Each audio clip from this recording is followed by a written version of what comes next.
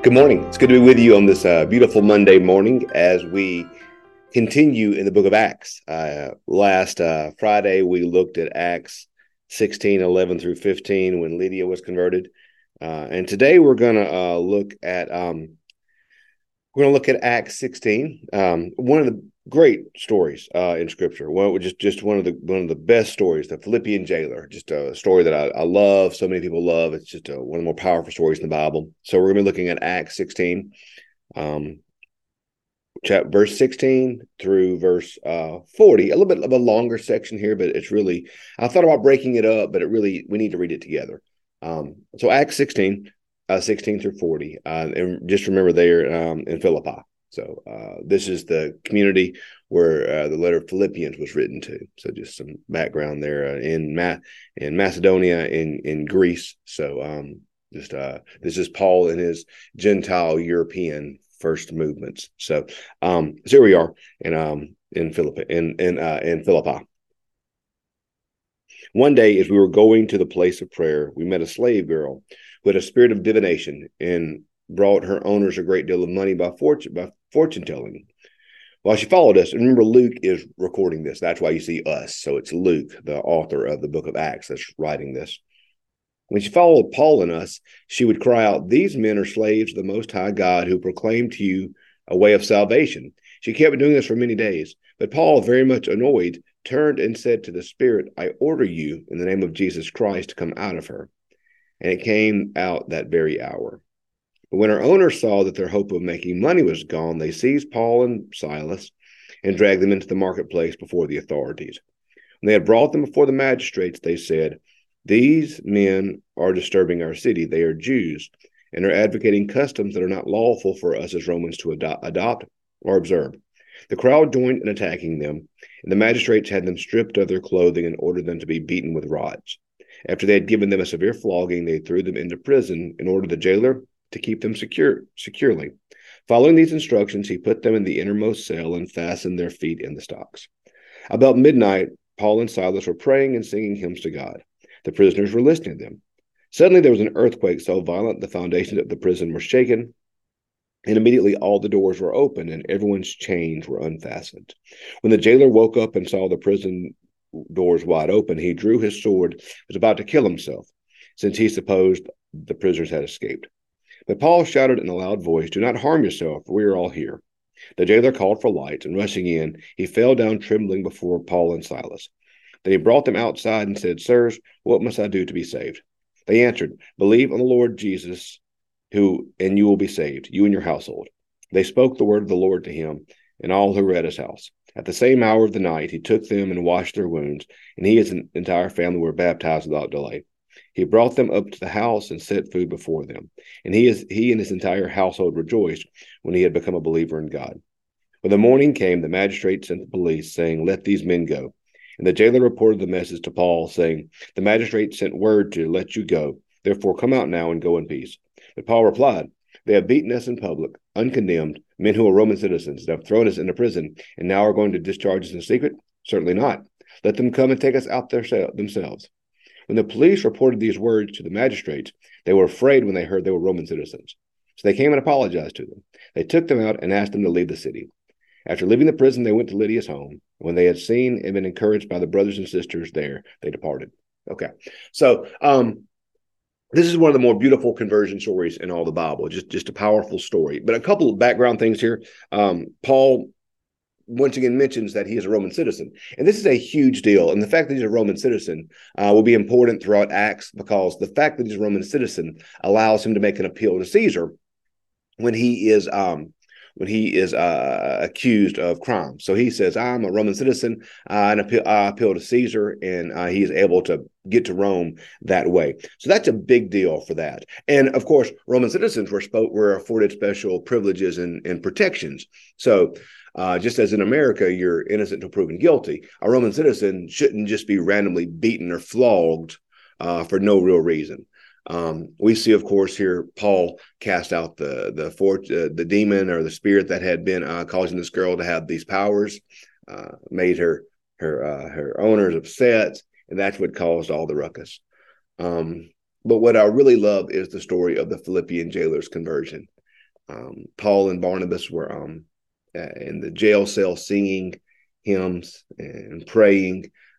This, to me, always harkens back to the stories you hear about the civil rights movement in the 60s, how when many of the civil rights leaders were arrested and in jail, you would hear them singing spirituals and singing hymns and praying in the jail cell. And that's a hard thing to do, isn't it? But I think this is a great example for us of how when we're in the midst of a storm or a trial, that our first option, the thing we should turn to first, should be prayer and praise. Sometimes it seems like prayer and praise are the last option. We do that when everything else has been exhausted. But I think this story here shows us that in the midst of our trials and our troubles, and y'all think about how many times Paul writes about, what did Paul write in Romans?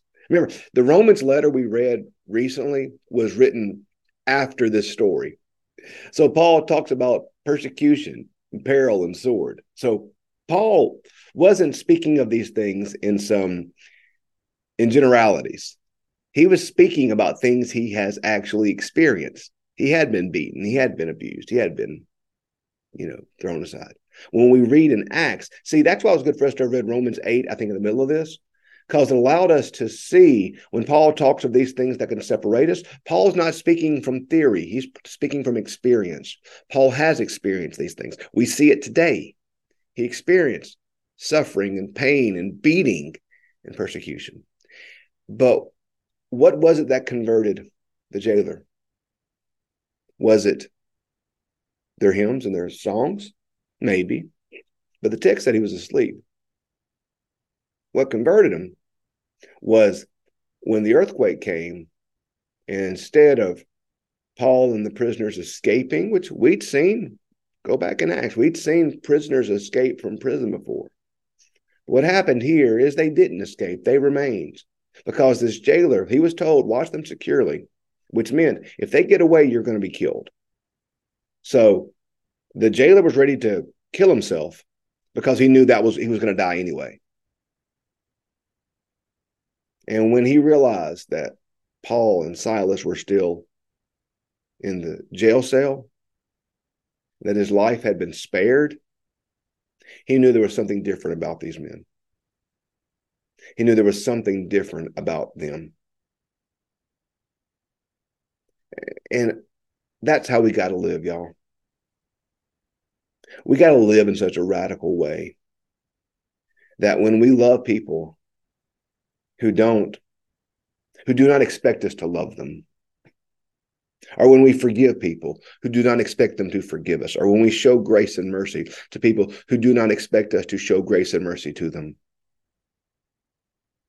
What must I do to be saved? Believe upon Jesus. Y'all, this is a literal example of 1 Peter 3:15. Always be ready to give a defense for the hope that you have.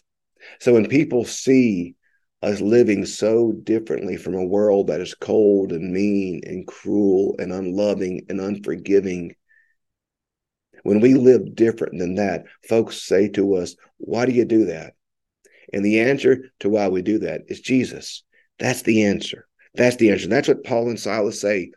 Believe upon the name of Jesus, and you and your household shall be saved. So the jailer, he accepts Jesus. He follows Jesus. He is baptized, and he becomes one of the critical foundation blocks of this new church in Philippi.